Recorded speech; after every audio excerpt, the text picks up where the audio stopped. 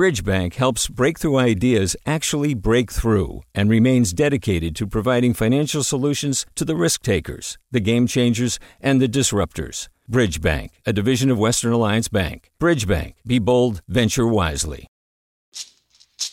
Hey, it's Glenn Washington from Snap Judgment. And if you love what you're hearing, and I know you love what you're hearing, please consider becoming a KQED member. You get special access to cool events, behind-the-scenes footage, and so much more. Plus, you'll sleep better at night knowing you did your part for the community you depend upon. It's in you. Please be in it. Visit donate.kqed.org/podcasts to sign up now. That's podcast with an S. Thanks. From KQED.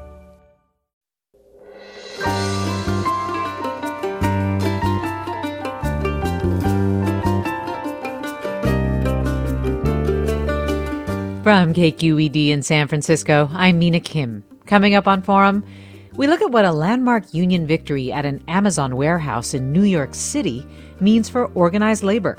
The union that organized warehouse workers at JFK 8 was not a traditional labor union with professional organizers. It was independent and made up of current and former Amazon workers who were financed by GoFundMe campaigns. We'll look at the impact of their win and other successful recent independent union drives and what lessons they hold for big, wealthy, more established unions. That's next on Forum. Join us.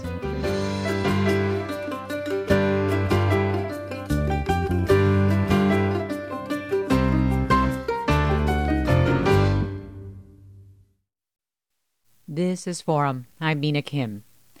This month, a group of current and former Amazon warehouse workers on Staten Island managed to pull off what had eluded big, established labor groups in the U.S., a successful union drive at Amazon, one of the most powerful companies in the world. The win is being hailed as a massive opportunity for organized labor and an eye-opener for traditional labor unions. And joining me now to talk more about this is Kim Kelly, a journalist and author of the book Fight Like Hell, The Untold Story of American Labor, that will be out later this month. Kim Kelly, so glad to have you on. Thank you so much for having me and for hosting this conversation. It's so important right now. Thank you. Really appreciate you being here. And Noam Scheiber is with us, a reporter for the New York Times. Noam Scheiber, thanks so much for being with us as well. Sure. Yeah, happy to be here. So, Noam, let me start with you. Can you tell us the story of this unlikely independent union organizing victory on Staten Island? Who initiated it? How did they do it? Sure. Yeah. So this dates back at least till March of 2020, when the pandemic was descending on all of the United States, but certainly frontline workers like warehouse workers at Amazon were right, on the front lines of this pandemic.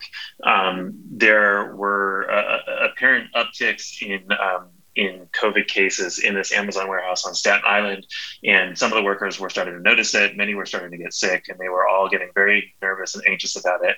At that point, you had a guy named Chris Smalls, who had worked at Amazon for a number of years and had been promoted to a kind of low-level supervisory position. So not officially in management, but above what they call the tier one kind of frontline employees.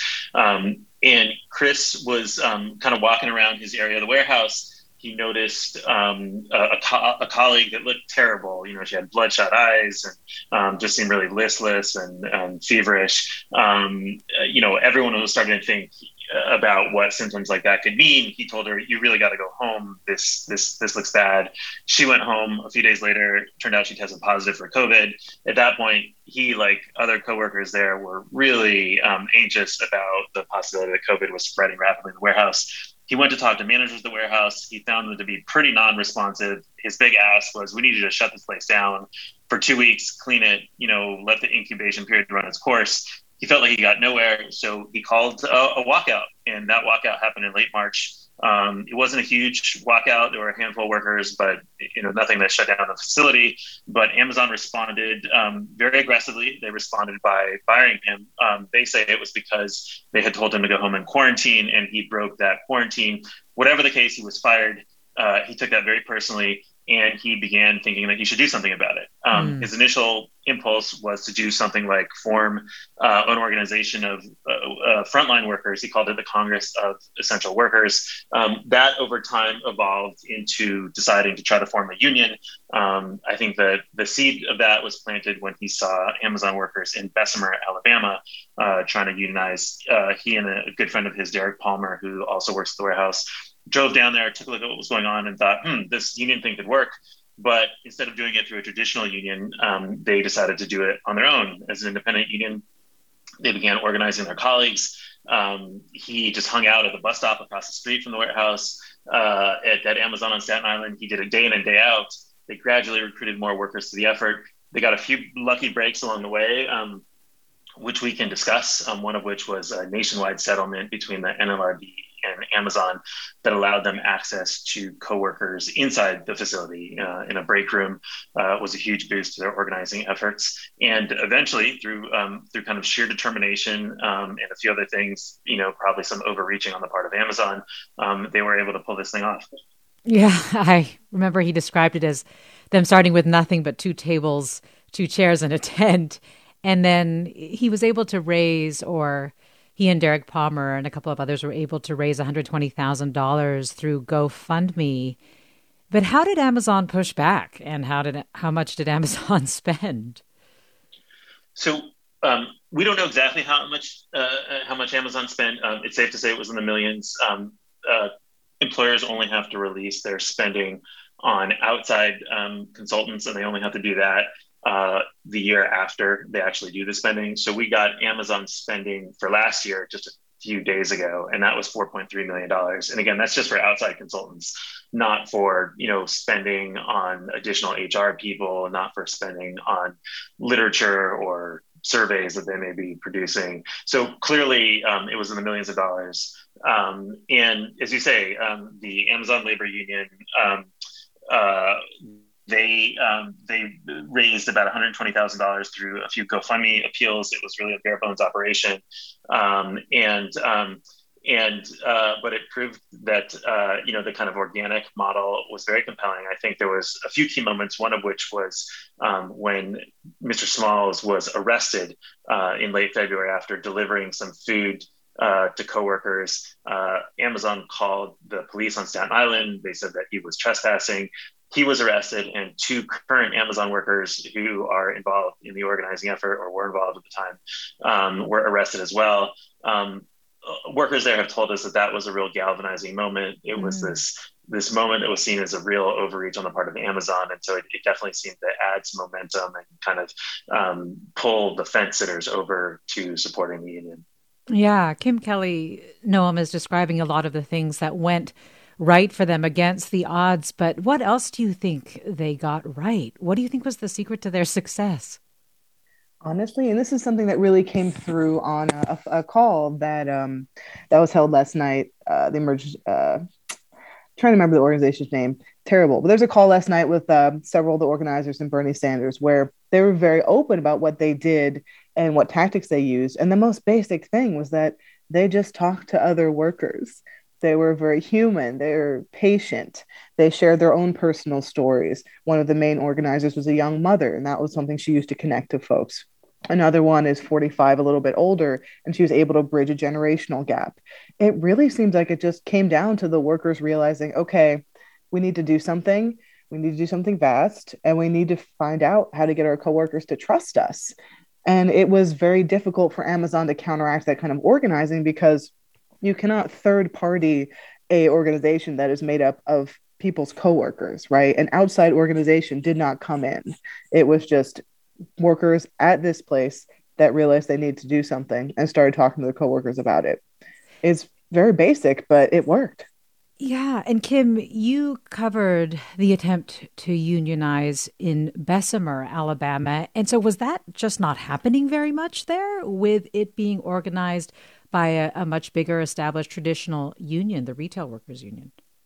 Well, there are 2 different organizing campaigns, right? And the first one we have to bear in mind that was happening in early 2020 when it was impossible and unsafe for people to have the barbecues and the meetings and the house visits and the door knocking. All of that person-to-person interaction that so much successful union organizing is built around was not possible because of the pandemic. It was before we had vaccines. Things were very bad. People in that warehouse were getting sick.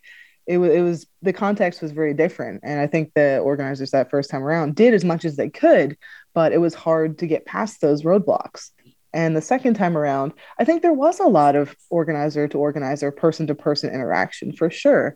The Amazon just had a little bit more ammunition in that they're able to go after the union, go after union leaders. They're able to pull this third party nonsense and try to force a wedge between the workers and the union, which obviously the workers are the union. But when you're interacting with a workforce that doesn't necessarily have that kind of institutional generational knowledge, because the anti-union state of affairs in states like Alabama, it's a little bit harder. It's a harder hill to climb. And I think it's pretty incredible that they're able to achieve what they did.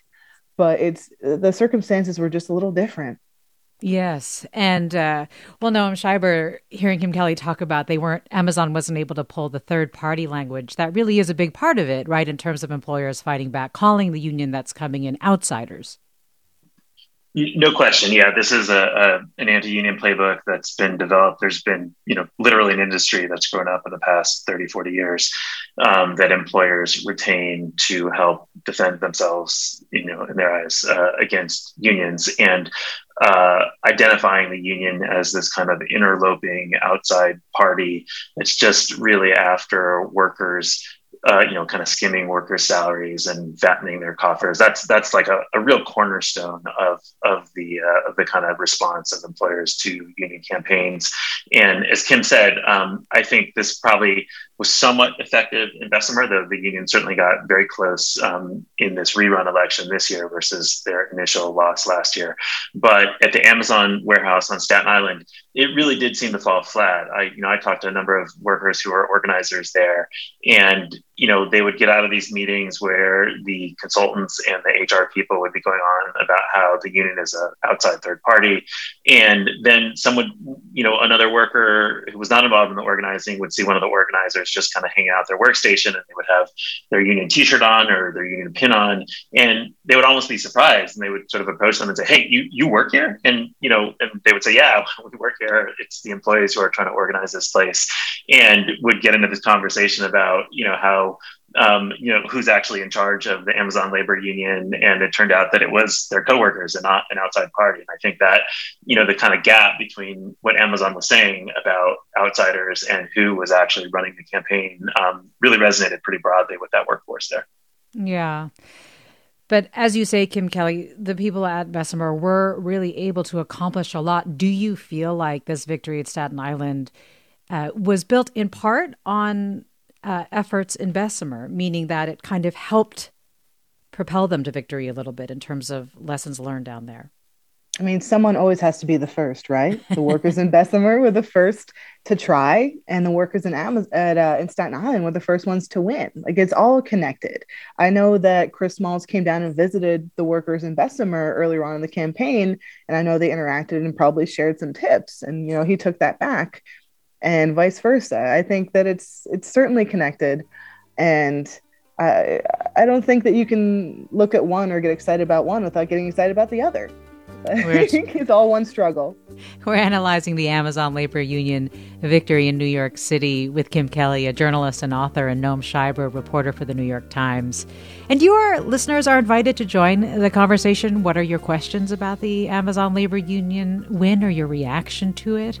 And would also love to know, have you thought about or experienced unions in the U.S.? What do you think of them? 866-733-6786 is the number to join the conversation. 866-733-6786. You can get in touch on Twitter, Facebook, or Instagram. You can email us forum@kqed.org. More after the break.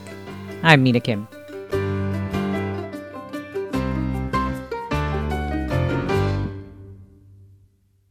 Support for Forum comes from San Francisco Opera. Set 10 years after a school shooting, the critically acclaimed opera Innocence takes us into a complex emotional journey where our understanding of innocence and guilt is constantly upended.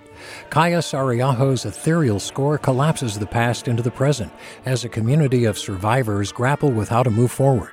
Don't miss the highly anticipated American premiere of Innocence, June 1st through 21st. Learn more at sfopera.com. We've all got those parts of our house where the internet just won't go. Well, if you had wall-to-wall Wi-Fi from Xfinity, you could worry less about dead spots.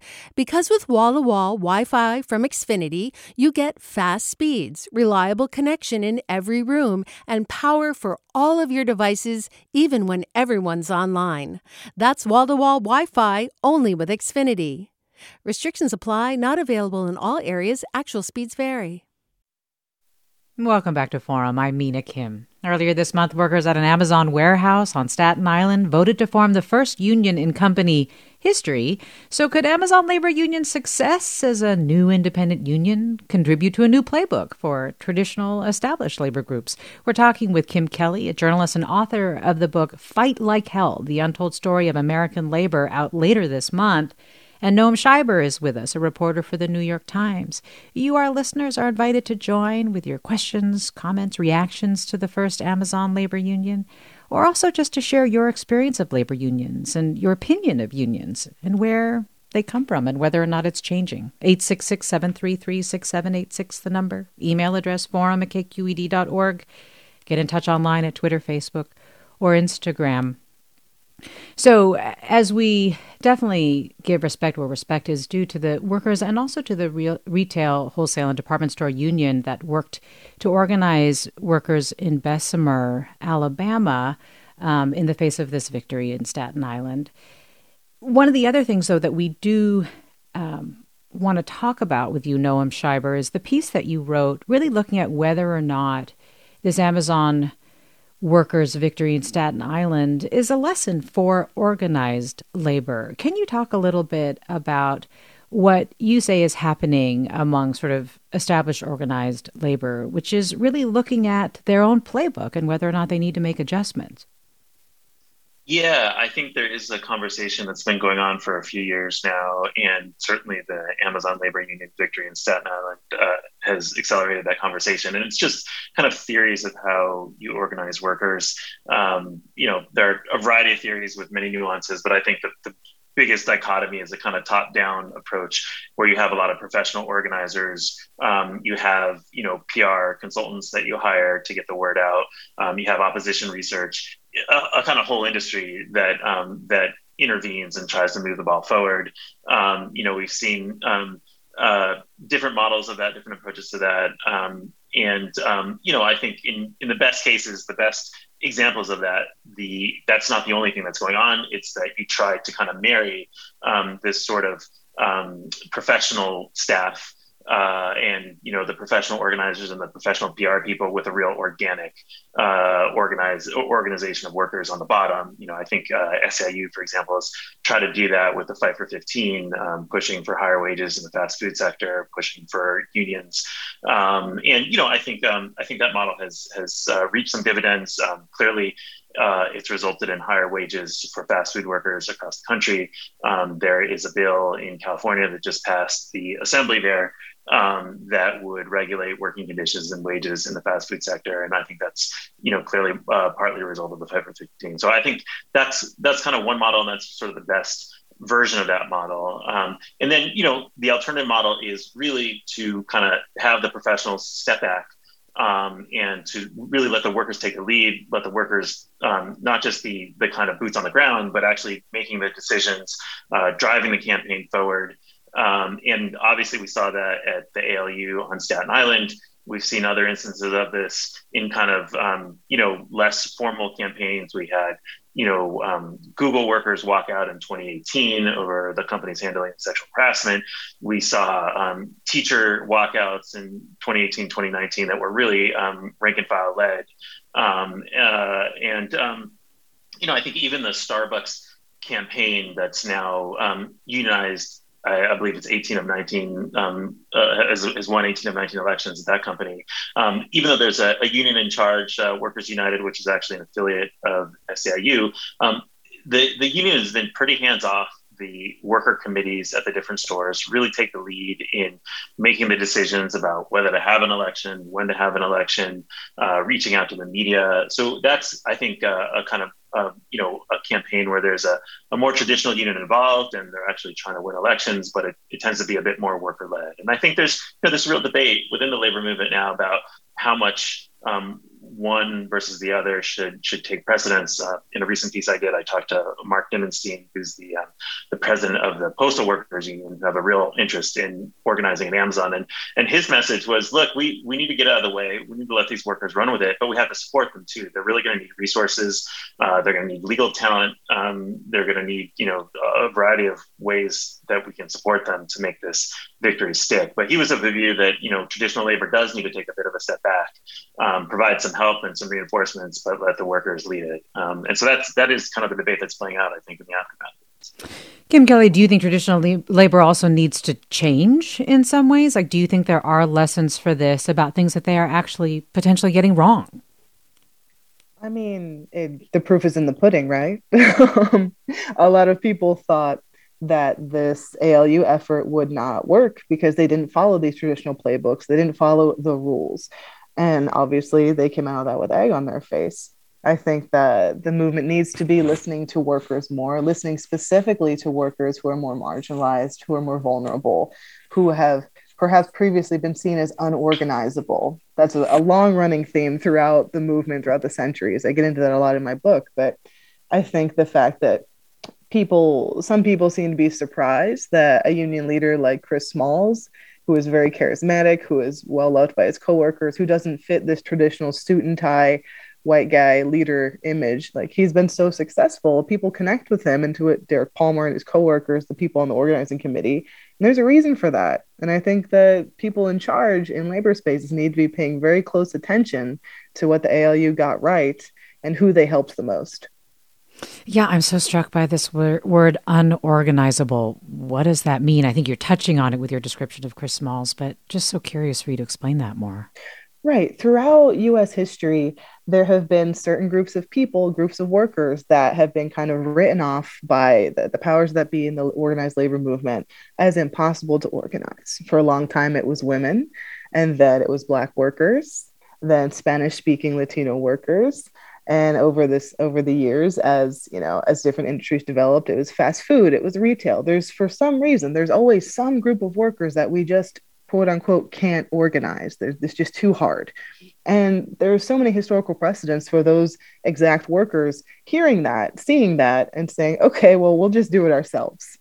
I mean, it makes you think of back in 1866, the Washerwomen of Jackson, Mississippi, 1 year after emancipation, formed the state's first labor organization just by demanding higher wages for their work. I think about Dorothy Lee Bolden in the 1960s in Atlanta, who founded the National Domestic Workers Union of America and organized in a very similar way to the way that Chris Smalls and Derek Palmer and the other ALU organizers did. She rode the bus. She talked to people she knew. She was a domestic worker, so she had those connections. She knew that struggle.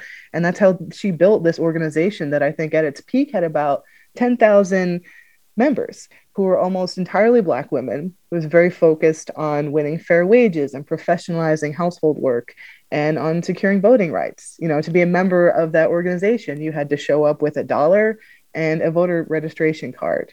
Even going back to one thing that I think about a lot when I think about Chris Smalls and his role as a leader is about 100 years ago, another working class radical Black man named Ben Fletcher, who was a member of the IWW, Industrial Workers of the World, he built a working class, multiracial, solidarity-focused union on the Philadelphia waterfront.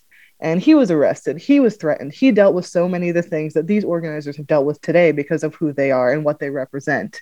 And they won too. I mean, we've been here before, and it seems like history is repeating in a very inspiring kind of way. And again, Kim Kelly's forthcoming book is Fight Like Hell, The Untold Story of American Labor. Miriam in San Francisco is on the line. Thanks for calling, Miriam. What's on your mind? Hi, Hi, good morning. Yes, I think in line with the comment that just was said, I was really struck by how Chris Smalls and Derek Palmer were constantly underestimated, not only fired in the middle of the pandemic, but just no one expected them to win. And that really fueled, I think, determination. It shouldn't be that way. But I was really struck with interviews and things that I've seen and heard where Chris Smalls says that he has always been a leader. His father is incarcerated. His mother was a union member herself.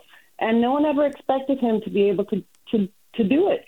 And that's a big part of, I think, the contrast between someone being, just consistently underestimated while Bezos is jetting off to space in a cowboy hat.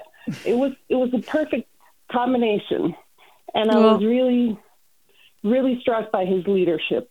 And not just that he did the unionizing, but that he kept believing that he could, even though he was undercut at every turn. Well, Miriam, thanks. Appreciate you saying that and sharing your own response to Chris Smalls. I want to bring into the conversation now Tia Orr, Executive Director of SEIU California. Tia Orr, thanks so much for being with us. Thank you for having me. So give me your reaction to the success of the Amazon Labor Union. I know that you had tweeted out that it was really exciting and that you were fired up. Oh, yeah. I think to the point of Kim's book, like Ready to Fight Like Hell, right? And I think the points that Kim and Noam made are just spot on. I know that I was inspired by the work of Christian Smalls and Derek Palmer, but more importantly, I think workers across the nation are inspired, right? Starbucks workers and airport workers and nursing home workers, workers across the nation, I think are fired up. And I think even prior, right, to Chris Smalls and the amazing work that they're doing, workers are in a moment where they're fed up, right? And they're ready to stand on the front lines in the way that they have done in our history, and really make a demand to get better treatment, to be protected, to get paid and respected on the job. And so it's inspiring. By all means, it's a BFD, as I would describe it without saying the bad word I shouldn't say on air. You also described it as creative, which I think is interesting. I'm wondering if you feel like there are things that SEIU, big, longtime labor unions can learn from what they did or be reminded of, maybe. I think that Noam alluded to this as I was listening in. It really speaks to the power of having a worker-led movement. And I think in all of the different strategies, including what we're doing on fast food with AB 257 here in California, in the work that we're doing, in Amazon and Starbucks workers, as well as the work that happened with grocery stores in Los Angeles, you have to have a playbook with multiple strategies to be able to take on the corporate power that we know is aimed at stopping workers from this type of organizing. I think close to $300 million is spent a year on union busting activities to stop unions from organizing, probably even different to what was done even in our history. But yes, it's going to take tactics and creativity and strategies that ultimately, I think, end with us hopefully banding together to take on the corporate power that we know will do anything to stop us from bringing workers together. So are you and your affiliates, other big unions, are you talking about how to work with these independent unions or how to bring them into the fold? I think we're all being led with the same principle.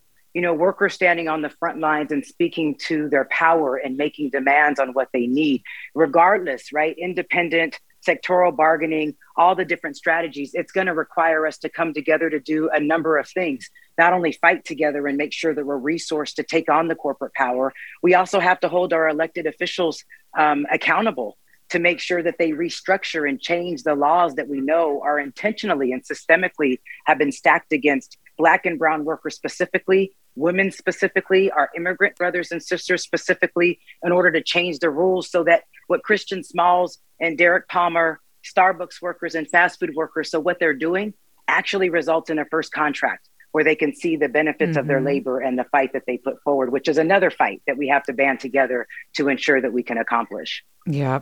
Do you think there is some new momentum, or maybe that we're even in a new, more labor-friendly climate right now that will push things like AB 257, the Fast Recovery Act, over the finish line?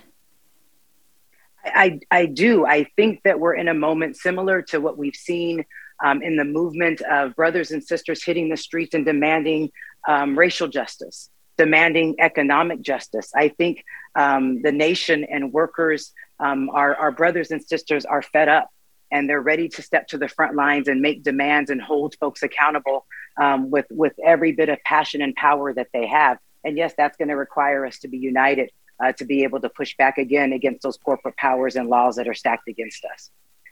Well, Tia Orr, really appreciate you coming on to talk with us. Any final thoughts before I let you go?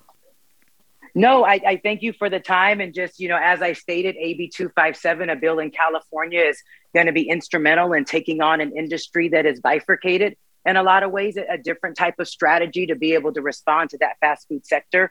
Just another approach and another strategy that goes along together with what we're doing on Amazon, Starbucks, and other areas to organize workers and bring them power. Tia Orr, Executive Director of SEIU California. Thanks again. Thank you so much. Also with us, Kim Kelly, a journalist and author, and Noam Scheiber, a reporter for the New York Times. We're talking about the Amazon labor union victory earlier this month in New York and what its independent approach could mean for the future of labor organizing in the U.S. 866-733-6786, the number if you want to call in and join the conversation. And Noah in Richmond is on the line. Hi, Noah. Hello. Yes, I am a former labor organizer with the UAW 2865, the union that organizes graduate student teaching assistants in the state of California. And folks may remember a couple of years ago a significant corruption scandal that struck the national organization of the UAW. And I just wanted to share my experience as a local organizer, hearing from our national, dealing with one of the representatives coming to our campus. I hear a lot of people saying that businesses who try to prevent unions from coming in will try to third-party the union, say that the union is a third party that isn't really representing the workers. Well, I fear that what happens when unions get too large in their national structure is they really can become like these third parties, that our locals really had a tough time getting across what we were saying to our national. We felt that they were just kind of giving us lip service and making it seem like they were listening without really committing to change. And so I just want to say I'm so impressed and inspired by the Amazon workers doing this all themselves, not even reaching out for the help that a large national organization could have provided them, because I think that, as other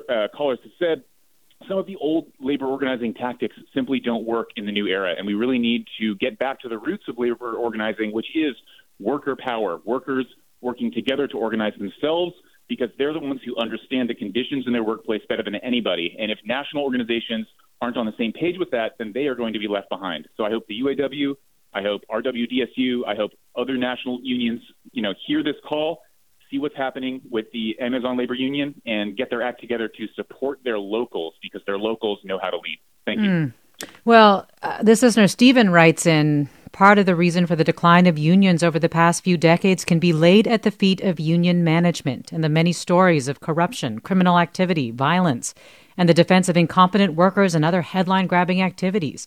What evidence is there that contemporary national leaders of unions have learned from this history that will restore the reputation of unions, such as transparency, reasonable efforts to work with management when worker misdeeds should lead to termination, flexibility in work assignments, and equitable but not extravagant compensation for union leaders?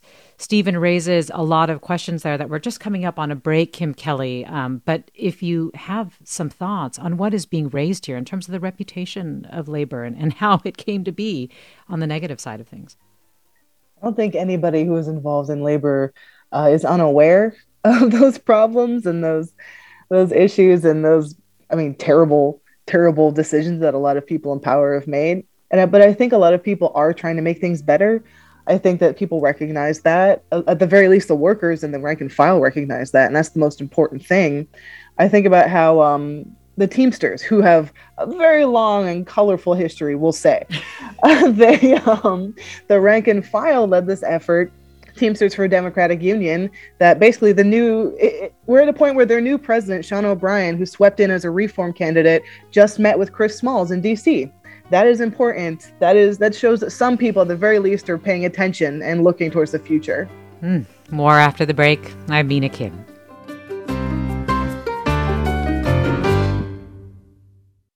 Support for Forum comes from San Francisco Opera. Set 10 years after a school shooting, the critically acclaimed opera Innocence takes us into a complex emotional journey where our understanding of innocence and guilt is constantly upended.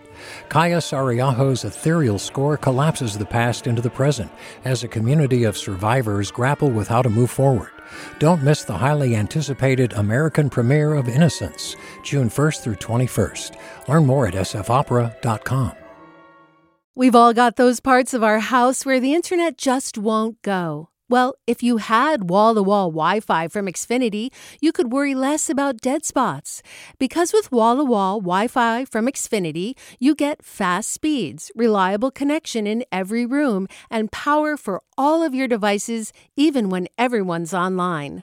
That's wall-to-wall Wi-Fi only with Xfinity. Restrictions apply, not available in all areas. Actual speeds vary.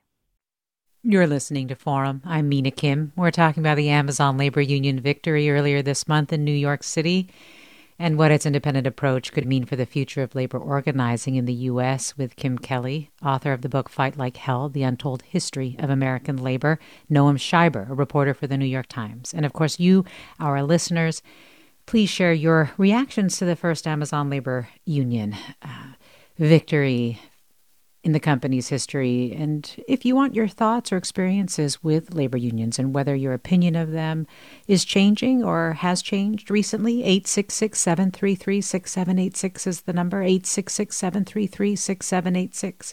Twitter or Facebook or Instagram are ways to reach us online. You can also email us, forum@kqed.org. Noam Scheiber, I also just want to hear your thoughts on this question of the reputation and image of labor unions. Do you think it's undergoing a brand renewal or needs to as a part of its ability to, say, maybe harness the energy and momentum that this Amazon labor union seems to have generated? It's a really good question. I have covered union elections where the reputation of the national or the international union was a real problem. I remember covering the union campaign at a big Nissan factory in Mississippi in 2017. That was right at the time when the kind of early shoes in the UAW scandal were dropping, a big corruption scandal there. And I can assure you that that was not helpful to their organizing efforts. I'm not sure that they would have won that campaign either way, but the corruption allegations, which turned out to be valid, were definitely unhelpful. So I guess my feeling in covering these elections and covering organizing campaigns over the years is I think the reputation of the union can be a negative.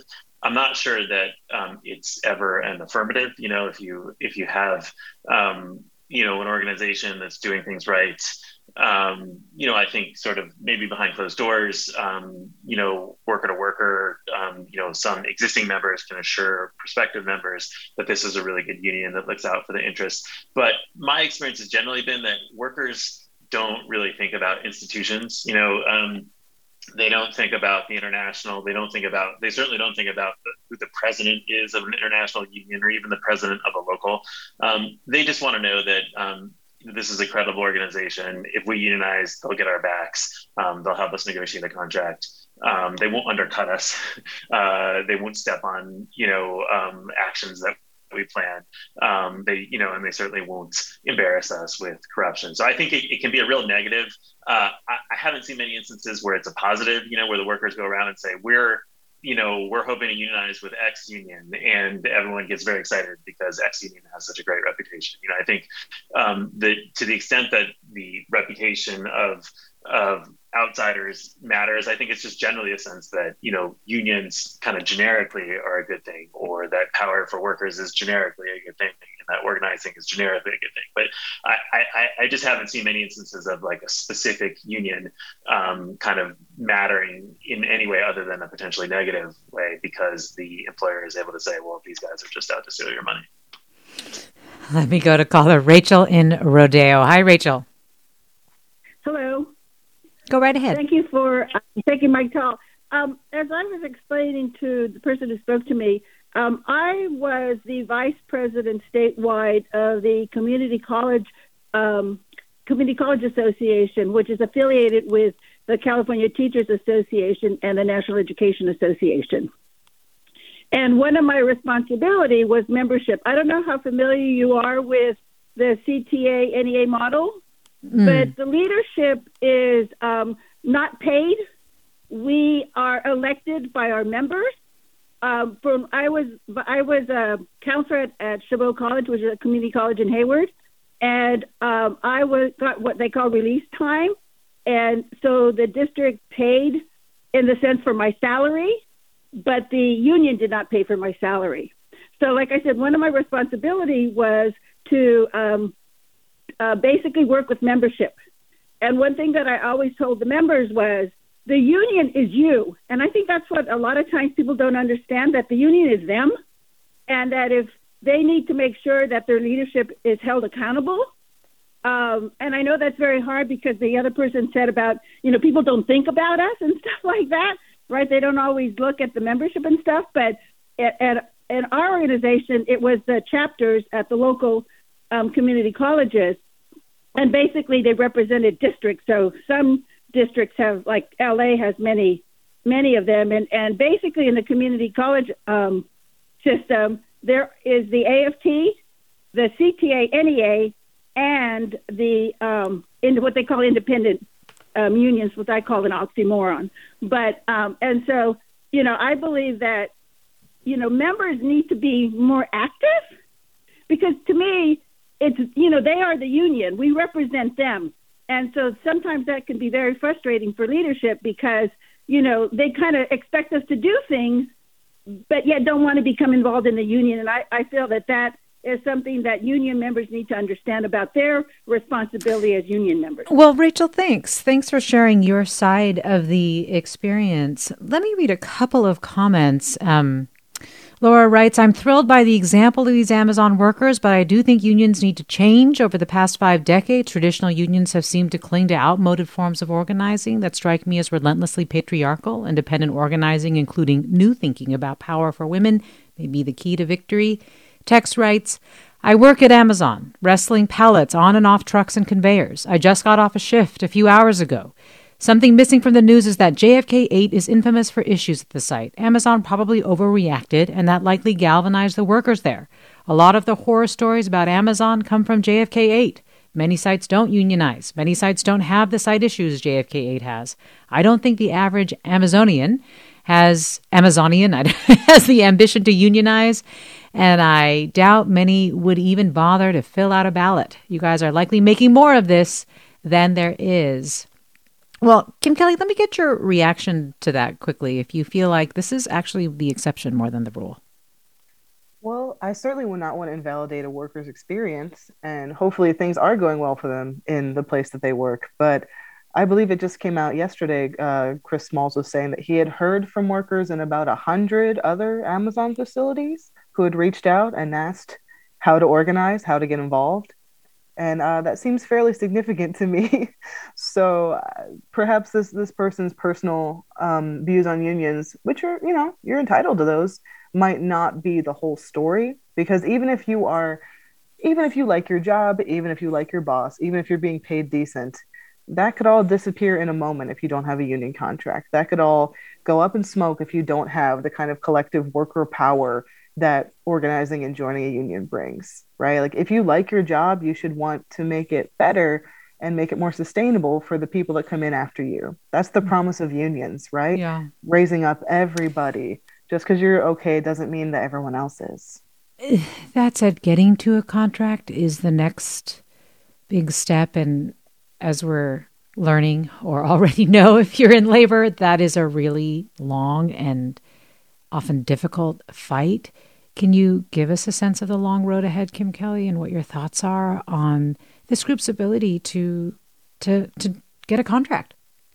I mean, they've won this first battle very decisively, but like you said, there is a long road ahead. Contract negotiations are where, workers can face a lot of roadblocks. Amazon has a lot of money and a lot of legal power and a lot of incentive to try and block whatever these workers try to do. And I mean, they've used these legal means before to mess with elections in Bessemer and pull in local officials to do what they want. And it's a little bit of a scary time, but I mean, these folks have gotten this far and they're out there making alliances and making connections with more established labor unions that can offer support and resources if they're desired. I mean, it's going to be hard. It's not going to be easy. It's probably not going to be quick, but I mean, they got this far without people believing in them. Like, what's to stop them from getting a great contract and setting that precedent too, you know? Yeah, Noam Scheiber, what could you tell us about the challenges that you see ahead for our Amazon labor union, and also what Kim's talking about in terms of, maybe this is the point where traditional labor and this sort of new labor, I don't know, for lack of a better way of describing it, but can come together just in terms of the institutional support that big labor unions, existing labor unions, can provide? Yeah, I think it's a great question. As Kim says, this is, and you suggested, this is typically a really difficult phase. Everyone focuses on the kind of emotional release of winning an election, but these first contracts typically take a few years. And, there's all kinds of false starts and, recriminations and accusations back and forth. So that's just par for the course. Even in a kind of typical anonymous employer, to say nothing of one of the most well-known and prominent employers on the planet. So yeah, I think it's going to be a real struggle. And before they can even sit down and negotiate, there's going to be some litigation about the outcome. Amazon is filing objections to the action, saying that it was improperly conducted by the NLRB and that the Amazon labor union misbehaved. It engaged in what's known as polling, asking workers how they're going to vote and tracking how workers are going to vote, and that it coerced employees. The union denies that and says that they have no coercive power. They're not, they're just other employees. So that's got to play out in the next several months potentially too. So yeah, it is a long road. I do think this is a moment where some of the infrastructure from traditional unions can help. Certainly legal talent would be helpful. Certainly, just advice about how the kind of ebbs and flows of these contract negotiations, strategies, for negotiating everything from kind of order of operations, what you want to start with and what you want to move on to. There are lots of people who've negotiated contracts over the years and have done that successfully. And I think the ALU would benefit from their insight. I think just a couple other thoughts on this. I think one is, while this was clearly a hugely independent effort, there were traditional unions that were lending support even during the election. The Communications Workers of America lent the Amazon labor union folks their text messaging platform that allowed them to message coworkers hundreds or thousands at a time. They got office space from other unions. They had lawyers that were working with them pro bono. So it was already kind of a cause within traditional unions, and a lot of unions sent resources, personnel that were helpful to them. So I think the question is, how do you kind of ramp that up without undermining, the kind of the organic energy that they've created there? Yeah, you raised this really interesting question in your piece about whether traditional unions, while ramping up their contributions, you write, to these efforts, including opposition research, public relations strategies, will be able to resist the temptation to seize control from the workers who fueled them. That's a really interesting sentence, Noam Scheiber. What's your answer? Yeah, I think it's a real open question. I think the bottom line, I was talking to an organizer last week who put it really succinctly for me. He said, unions are a strange beast. They're not for-profit institutions, so they're not sort of kind of monomaniacally focused on the bottom line. On the other hand, they're not charities either, right? So they have to sort of expand membership over time. They're responsible to their membership and they're responsible to their boards for getting some return on investment. And so it is an interesting question. I mean, I think in the early days after the ALU victory, there is this real sense of possibility. There's this sense of solidarity. I think you're going to hear a lot of people like, Mark Dimmenstein of the Postal Workers, who I mentioned earlier, say, like, we're just going to give them resources, no strings attached, because this is existential for us. This is the biggest fight in the labor movement at the moment.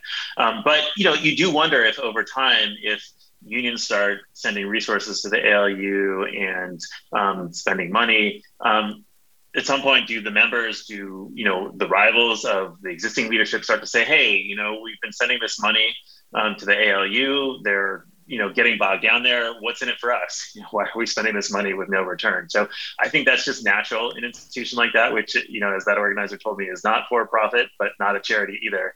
And, it's going to be fascinating to see how that plays out over time. I think one other question about bargaining and contract that has arisen recently, and I think it's a fascinating one, and the Starbucks campaign has really elevated, is, should you sort of bring all hands on deck and all resources to bear on trying to negotiate this first contract? I think that's been the traditional thinking in the labor movement, is consolidate the win, get that first contract and move from there. Or should you try to get other union wins, win other elections at the same time? And I think the Starbucks campaign has shown maybe the strategic advantages of the latter.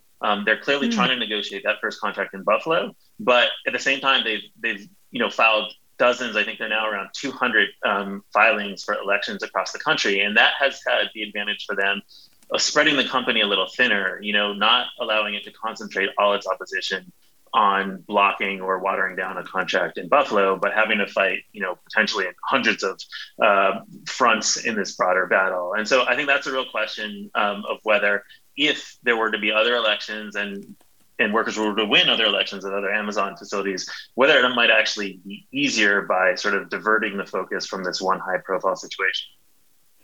We're talking with Noam Scheiber of the New York Times and journalist and author Kim Kelly, and you're listening to Forum. I'm Mina Kim. Well, Daniel writes, I work for Amazon as a shopper at a market in the Bay Area. I tried organizing when COVID started. Not many were interested.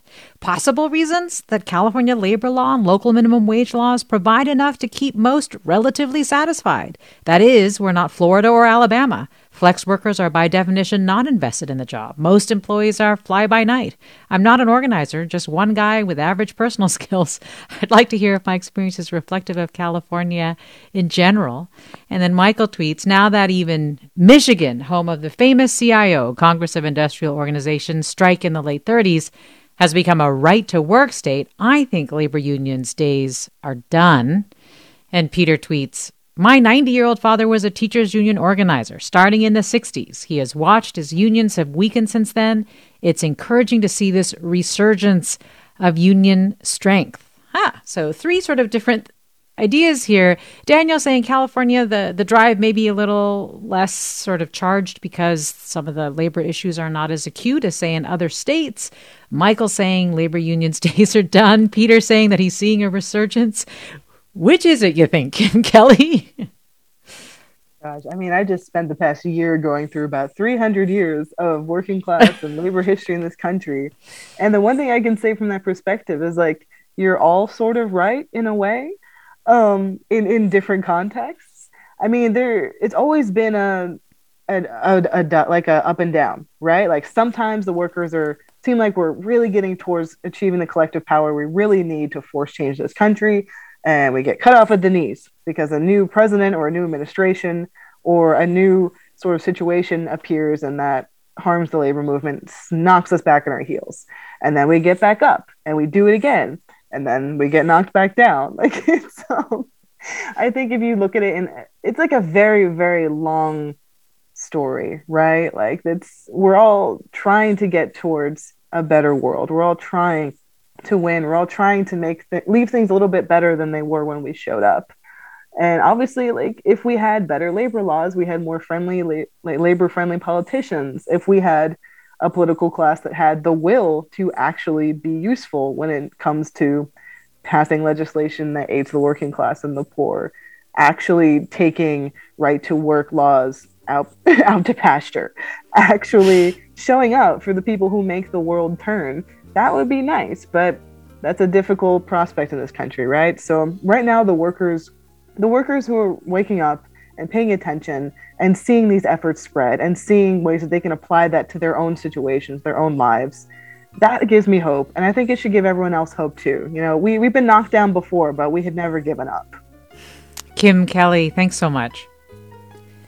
And Noam Schreiber, thanks to you as well. And thanks to our listeners for sharing their thoughts on the labor movement after Amazon Labor Union's victory. This is Forum. I'm Mina Kim. Funds for the production of Forum are provided by the members of KQED Public Radio, the Germanicos Foundation, the Generosity Foundation, and the Heising-Simons Foundation. Support for Forum comes from San Francisco Opera. Set 10 years after a school shooting, the critically acclaimed opera Innocence takes us into a complex emotional journey where our understanding of innocence and guilt is constantly upended. Kaya Sariaho's ethereal score collapses the past into the present as a community of survivors grapple with how to move forward. Don't miss the highly anticipated American premiere of Innocence, June 1st through 21st. Learn more at sfopera.com. We've all got those parts of our house where the internet just won't go. Well, if you had wall-to-wall Wi-Fi from Xfinity, you could worry less about dead spots. Because with wall-to-wall Wi-Fi from Xfinity, you get fast speeds, reliable connection in every room, and power for all of your devices, even when everyone's online. That's wall-to-wall Wi-Fi only with Xfinity. Restrictions apply, not available in all areas. Actual speeds vary. All over the country, we need to improve reading in Wisconsin. Schools are changing the way they teach reading. I'm calling for a renewed focus on literacy. We have gotten this wrong in New York and all across the nation. And it's happening because of a podcast. I think your podcast has changed my life. And I'm going to share this podcast with everyone I meet. Sold a Story investigates how teaching kids to read went wrong. New episodes of Sold a Story are available now.